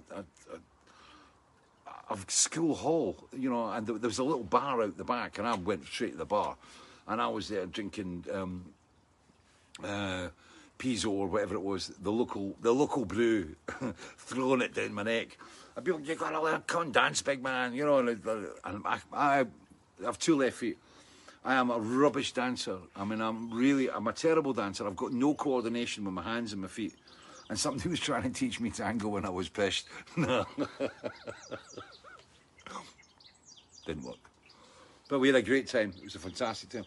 But I remember going up to the door, and there was these 2 Argentinian battleships, like really heavy duty bouncers at the door, and I was wearing a kilt because it was my birthday and I'm allowed to wear a kilt on my birthday, and I was going running about Buenos Aires in the middle of the night in all these crazy suburbs, crazy dangerous suburbs, wearing a kilt, you know, when, you know, it wasn't great to be British at that time, and there was still memories. And I think in the area we were in, there was and the 2 guys in the door were obviously ex-military. And of course they hear, you know, as soon as they heard the Scottish accent, I was okay, and I got in. It's like, don't worry, I'm not going to hurt anybody. I'm perfectly safe, right? Big laughing bear, right? But yeah, Argentina, I had great times in it. I want to go back, but I mean, you know, I'd like to go anywhere at the moment. I'd like to go and do a gig in Dalkeith Miners Club tonight, you know? But yeah. And South America, I mean, it's scary, you know, when you see what's happening down there. I mean, watching Bolivia, Peru, and watching the situation in Brazil, which is just crazy. And, you know, I do tend to watch CNN a lot, and I get a lot of my world stuff off CNN rather than Sky at this moment in time. Yeah, Robbie Clark, I know, thank you. Paul Archibald, wine by the pint when you were up in Orkney. Shh, you ain't seen me, right? It was only to see me going back to the bar, that's why I got pint glasses. John White, yeah, I've got loads of vinyl. I did the vinyl thing last night. I've not listened to any vinyl this week because I've just been too goddamn busy. I've got to listen to the 5-to-1s again because, I mean, I've been given the test discs to the Blu-rays. So I have to go through all the menus and check to make sure all the menus are right. Then I've got to watch all the programmes and make sure there's no jumps and nothing occurs on that disc. And then I've got to listen to both 5-to-1s again. And David Barris, Daffy Dale, he's out there and he's listening to it today as well. But we have till Monday, Dave, so don't worry about it. We have until Monday to get back to Leon in Holland and give him, just let him know it's everything all right. And side 3 of the vinyl is on its way. So I've got the test pressing of side 3, which is that Gardner Remembrance fault that we identified. So yeah, so this is what it's spinning plates at the moment, and it's so many things happening. Like I said, with the mail order, Simona's like up to her head and beyond with the mail order, dealing with all these little questions that come in and stuff. And I know, by the way, I know we're changing this. I know it says contact fish on when you go into the mail order thing. It's not me, it's Simona. So, you know, don't send her questions about touring and other things, because it's like her email's just going, every time she empties 100, there's another 100 come down. So, save my wife, please. I'd like to see her every now and again. Ray Rooks, Philadelphia. Simon Shepherd had a thunderous storm here in Notts. Yeah, and I get that feeling, I get that sense that it's still, and it's feeling like it might get thundery, but I love thunder and lightning. And I've got a great thunder buddy. Simone is my thunder buddy. Oh. Daniel Klein, 2005, Buenos Aires. Yeah, that was cool. Love the making of video on YouTube, but why put it there? You know, if people go on YouTube and watch it instead of buying the deluxe version. We were asked, the press guys said, look, the song is so good, the video is so good, if we can add anything extra into this. So we said, okay, we'll go with that. Yes, it is on the Blu-ray in wonderful HD. And but yeah, I felt with Garden Remembrance, we're building some impetus. Like I said last week, you know, the impact date, this new thing, the impact date, where you have the release date, and then it spins through the BBC stations and spins through other stations and things, and then you go through the impact date's about 6 weeks after the single release. And if people like it at that point, then it can go up to radio and get a lot more plays. And that's kind of where we hope that Garden Remembrance is going to go. Spread it around, please. I mean, if you've got the video on your Facebook page, whatever, punt it around, send it to friends. I mean, it's incredible how many people are being contacting me that I've not heard of for years, going, just saw the video, it's brilliant.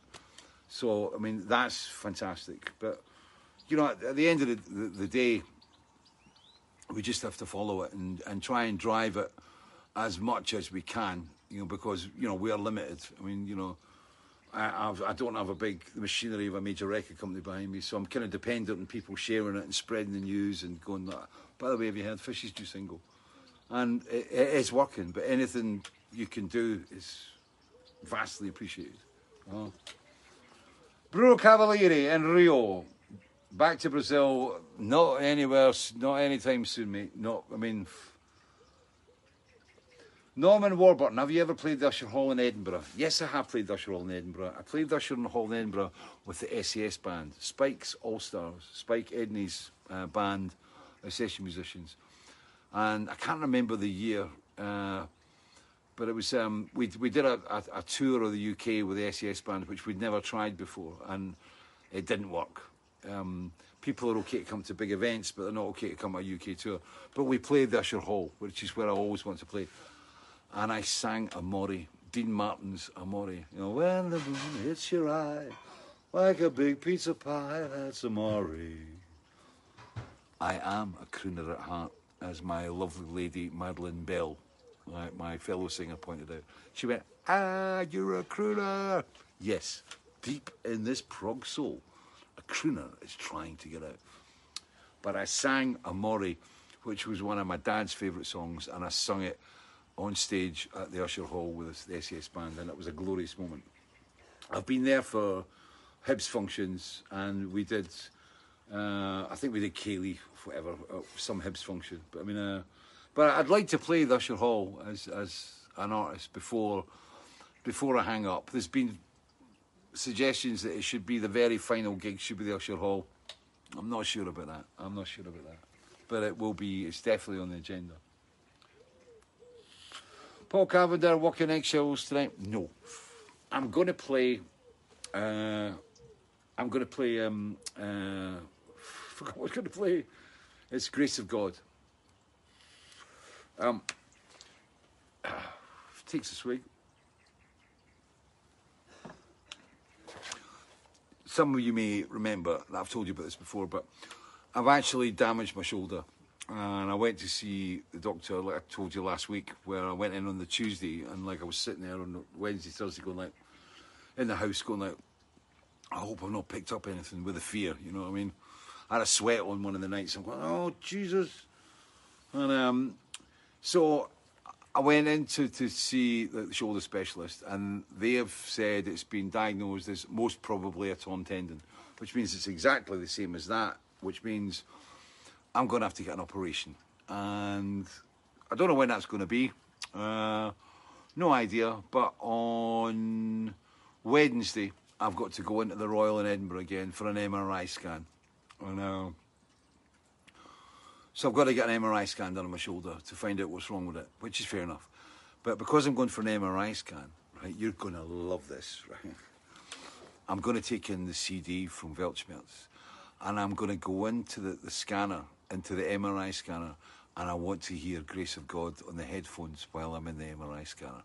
I think that would be really cool, right? I mean, yeah, really cool, you know, because Grace of God was kind of very much inspired by when I had sepsis, and I had the 2 visits when I caught the sepsis, and that was it was the moment. But the thing was that it was when I was in the MRI scanner. For in fact, I think it was from a previous shoulder operation, and when I came out of the MRI scanner, I said to Robin and Steve in the studio, I said, "Gotta use the rhythm. Gotta use this rhythm." And I found the rhythm, as you'll hear on the I explain it all on the Blu-ray and the album, and on the interview disc. But basically, I heard the sound. It sounded like a Tangerine Dream album. They said to me, "Do you want to hear ABBA or whatever?" And I went, "No, I don't want to hear ABBA. I'll just hear the machine." And it Tangerine Dream.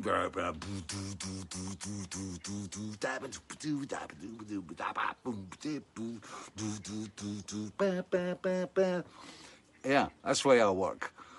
And I came back and played and found it on a website, found the sound, sent it down to the front of the control room where Robin and Steve were playing about. And Robin had come up with this riff, and it was exactly the same key and exactly the same rhythm as the scanner. And that was what was the basis for the start of Grace of God. So on Wednesday, when I go into the Royal for my MRI scan, I'm going to be, it's like some strange spiritual feedback. And I'm going to be going in there, and I'm going to listen to Grace of God sitting in the MRI scanner that inspired Grace of God. No. Nigel Oliver, love a good thunderstorm. I remember going to watch Shakespeare's The Tempest at the Minnock Theatre on the Cliffs of Cornwall, and there was a storm all at sea, really atmospheric. That sounds actually really cool. That sounds really good. Ian David Richardson, is there any song you wish you'd written? I don't know, there's so many great songs. 500 Miles, maybe. Sunshine in Leith, because I always get very jealous of the Proclaimers, who are met, and they're really good guys. They're good, you know, we have a good time when we're together. But yeah, every time we hear Sunshine in Leith, it's like, you know, they've absolutely like cornered. They've cornered Easter Road as far as music goes. Proclaimer songs, Easter Road, right? Nobody wants to hear Fish Easter Road. Nobody wants to hear Fish. But Lucky, when we recorded Lucky in 1991, Mickey Simmons and I, what we wanted to do was to go on Easter Road, and we wanted to try and get the crowd to sing, "Could it be you? Could it be me?" Right? And never happened. we realised, we went in to see one game and went, there's no way we're going to be able to get a crowd under control. We wanted to do it like kind of like the Floyd had on Fearless. "You'll never walk alone. Could it be me? Could it be you?" Right? And the only time I ever did it was on Fellini Days. And on Fellini Days, we recorded So Fellini, and I think it was Oosterpoort and Groningen. And on that tour, we actually like did we're writing a new album. We want you to do this. It was So Fellini, So Fellini. And when you hear that on the Fellini album, that is the Dutch crowds at Oosterpoort and Groningen kind of singing that song. It's great. It's 25-2.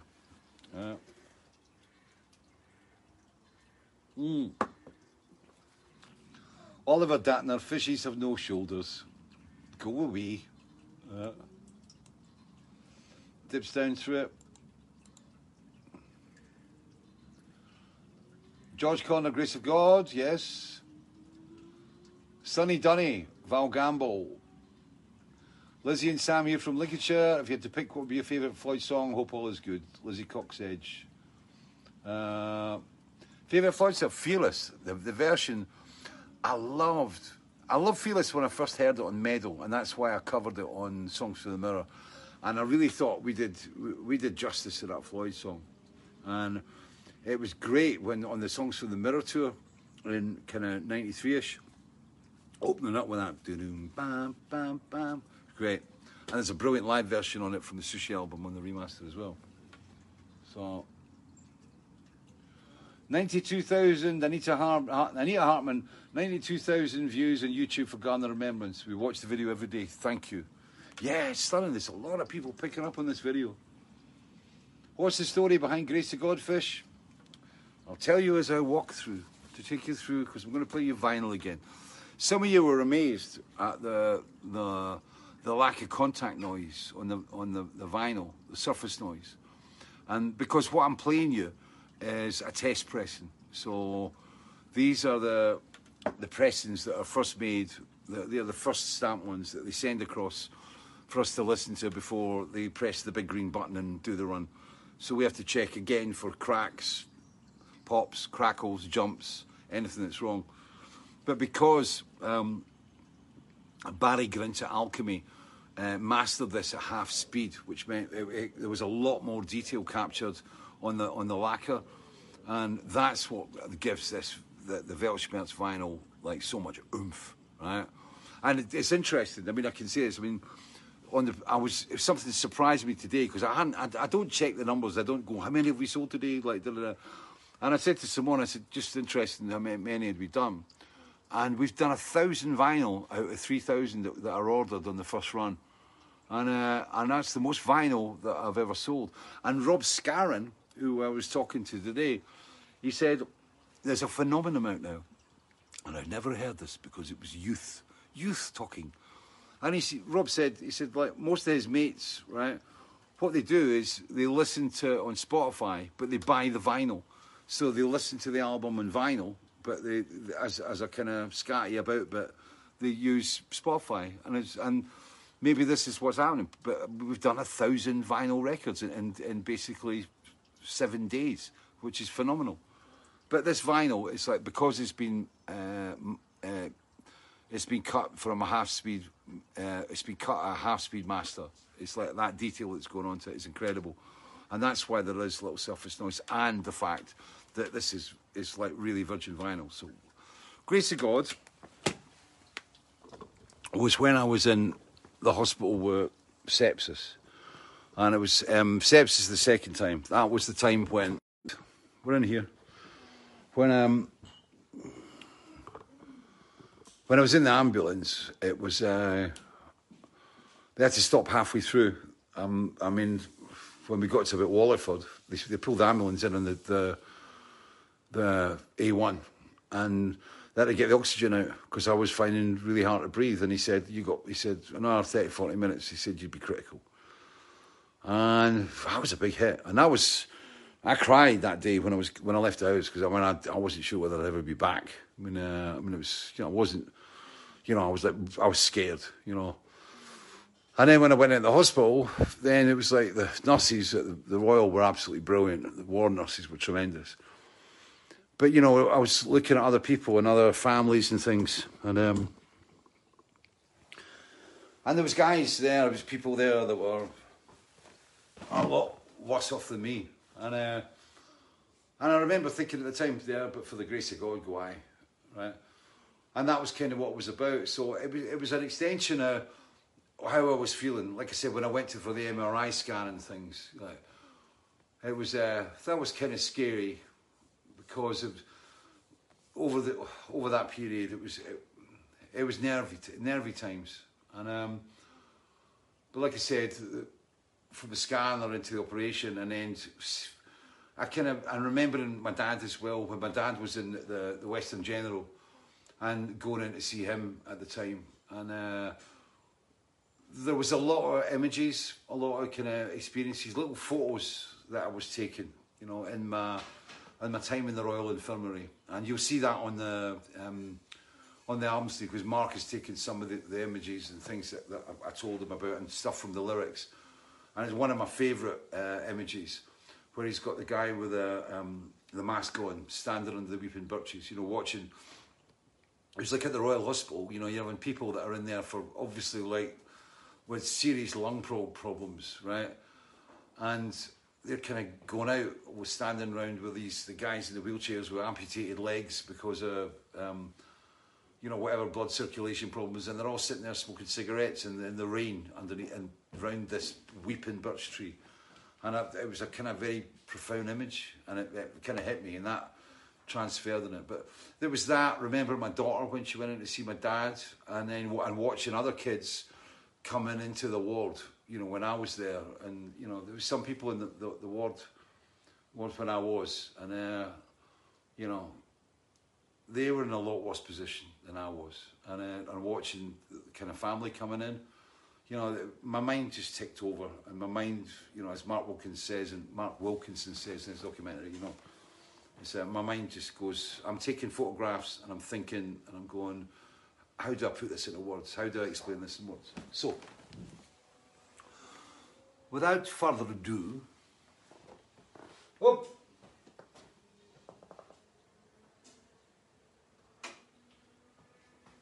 Change it across.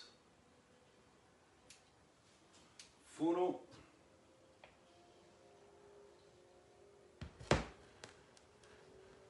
This is Grace of God.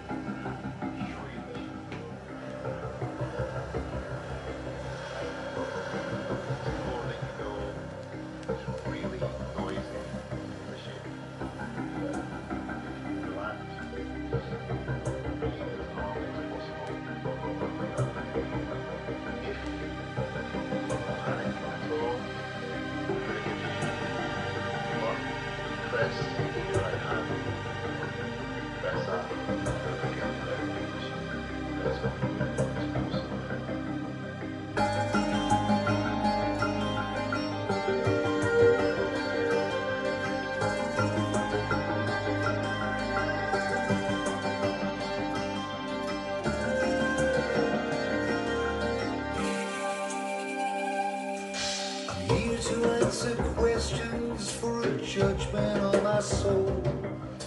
Clinging to a lifeline, holding on to hope. Pinned down on a table at the mercy of machines.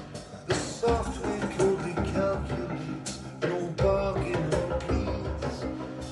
Then, before the grace of God, go on. For the grace of God, go on. Bruises, purple flowers cover healing tortured veins.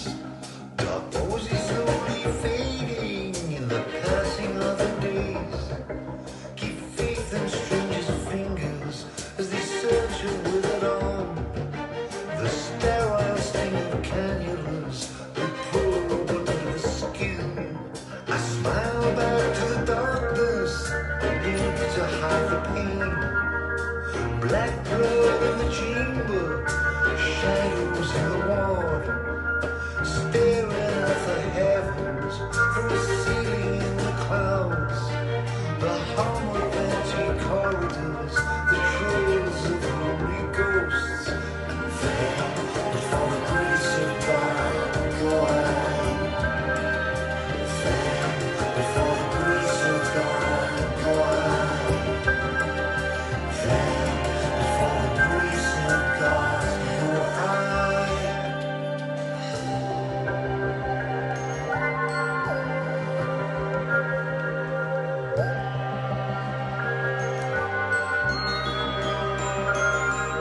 A circus of consultants trip onto center stage. The closing curtain whisper, I hear the hushed debate. Slipping out of consciousness, suspended in real time. The chorus of the monitors, the drip feeds down the line. Then, before the grace of God, go on. Before the grace of God, go on. Before the grace of God, go on. Before the grace of God, go on.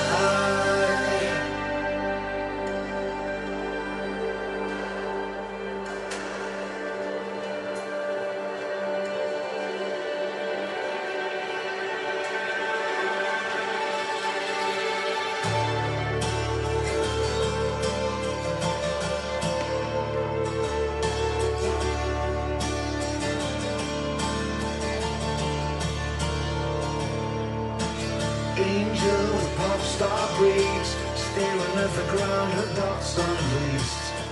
Cotton dress, floral pattern, she wore it on a special day.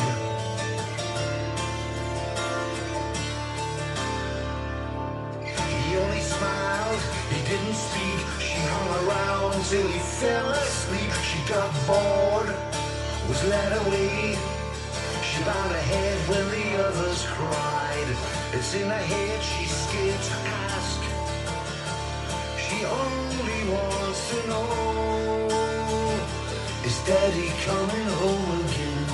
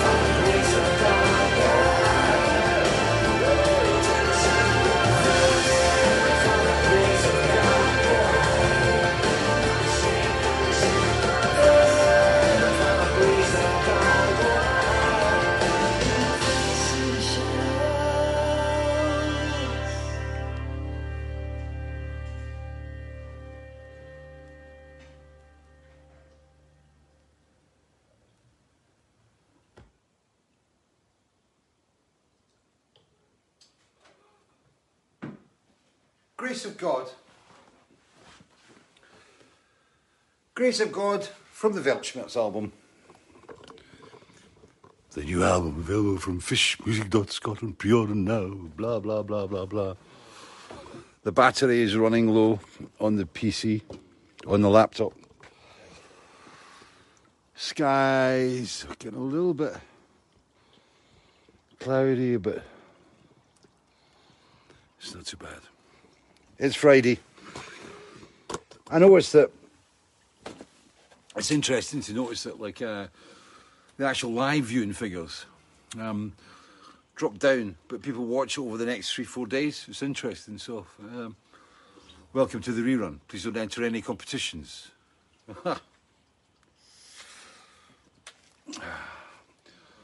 Jane Charlton, da da da. Cool, cool, cool. Mary Carol Lindblom, fantastic piece. It is a great song, I love it. And like I said, when I'm think about me. I think it's about 7 o'clock on Wednesday. I'll be in an MRI machine listening to that on headphones. I'm quite looking forward to it. I don't mind MRIs. I don't mind MRI scans. It's, you know, that was a science fiction thing when I was a kid. You know, maybe go in a machine that can look at your bones and your tendons and things. It's like this. And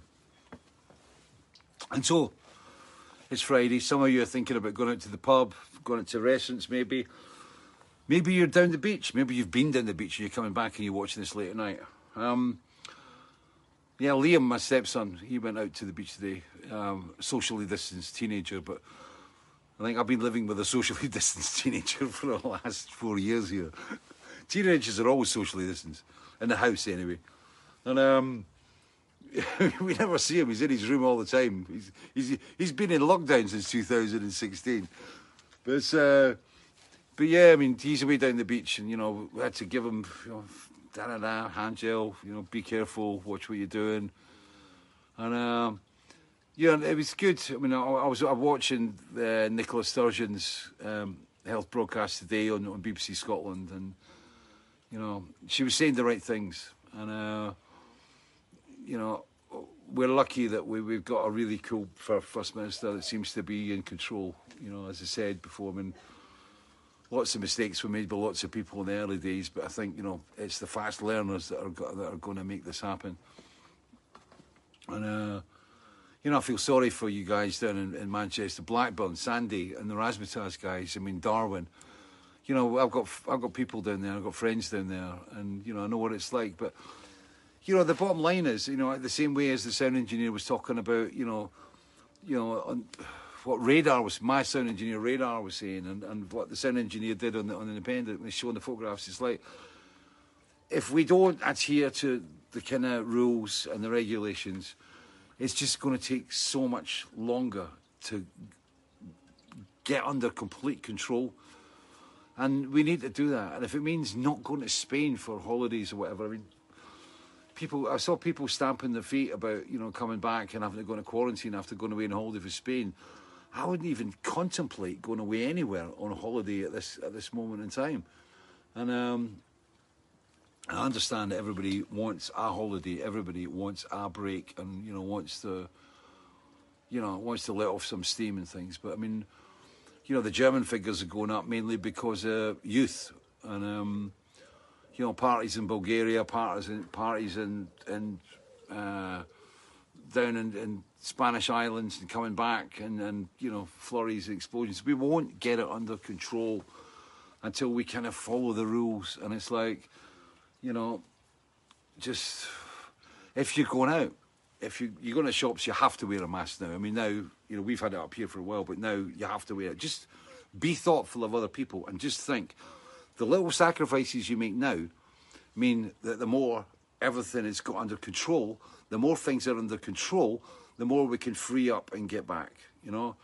And as I said, at this moment in time, the way everything's going, there are no gigs in the foreseeable future, and you know, my heart really goes out to a lot of these young musicians that have got first albums, and you know, they're just on the cusp of, you know, going for that thrust towards stardom, and then suddenly it's like, stop. And think about them, you know, because as I said, I mean, the complacency that's coming to some people, you know, it's got kickbacks. It's got, you know, the more we pay attention to what we're doing, you know, the quicker this is going to go away. And as I said, I mean, when I walk out on stage to that microphone, I mean, it's going to, I mean, I can imagine the roar in the hall when we play the first note of the first song of the first gig after lockdown. And I want to make that happen. And, you know, let's try and make it happen. You know, let's just try and grab it and, like I said, make these few sacrifices. Wearing a mask is not a big deal. Washing your hands before you go out and things, and just taking care and stuff, you know, it's not a big deal. It's easy, you know. There's no point in stamping your feet and going, like, I'm not going to get told to wear a mask. It's like, just do it, you know. What issue, what big problem, what you're losing from doing that? But that's it. Okay, that's my kind of Uncle Fish kind of COVID thing. It's 8 o'clock. We've not done it yet. Darling. Darling. Hello. Simona. Go come and see. Simona's got a great T-shirt on. See? And Hello. Simona was at the hairdresser this week as well, and she had all her split ends all sorted out, but she's got big hair, See, which is great. Don't embarrass me. Uh-huh. So we're gonna have filled pancakes with cauliflower and cream sauce. Lekker. And because he loves his meat, he gets a slice of ham, but no more. Okay. Yeah, thank you, darling. Bye. So that was Simona with the meal tonight. So it's cauliflower and sauce in pancakes. And it's very slutty blunt first, if you know what I mean. Yeah, but it's good. It's good. Simona started to make me that in Durlach when I stayed out in Durlach. I've got to say hello to Karsten, and I've got to say a big hello to Daniel at KSC as well. Daniel, I hope everything works out okay, and I've heard there's all sorts of ructions. So if you're watching, Karsten, say hello to Daniel for me and stuff. To everybody else, my computer's now gone off. It's died, so I'm out. Andy McIntosh, wish Tony Terrell a happy 50th, of course. I sent him a message today. I saw Tony's 50th come up, and he's having a little moment in lockdown. I think I covered a lot of stuff tonight. Like I said, the Bosnian stuff is just such a huge, amalgamous, massive story. You know, that in the biographies is going to take up thousands and thousands and thousands of words because it was such a profound experience. Thank you again for watching in tonight or whenever you're watching in. Please do what you can to spread the word about Garden Remembrance and the Weltschmerz album. If you've got a problem with mail order and stuff, all the confirmation notes, the email stuff was all kind of tinkered and changed. So like there should be a flood of confirmations going out and things. We'll be getting facts and we'll be doing some tinkering and readjusting on the site in the next week or so just to get everything fine-tuned. It's working. The whack-a-mole stuff that we did in the last week's really helped. But until next Friday, because I will be back, as always, which will be number 20, our 20th anniversary together, our 20th. Is that silver? I don't know. What's 20th? Anyway, it'll be an Erdinger one. It's a beer one. It's a beer anniversary. So until then, follow the rules, look after yourselves, look after the people you're with, look after your families, and just, be smart. Just be smart.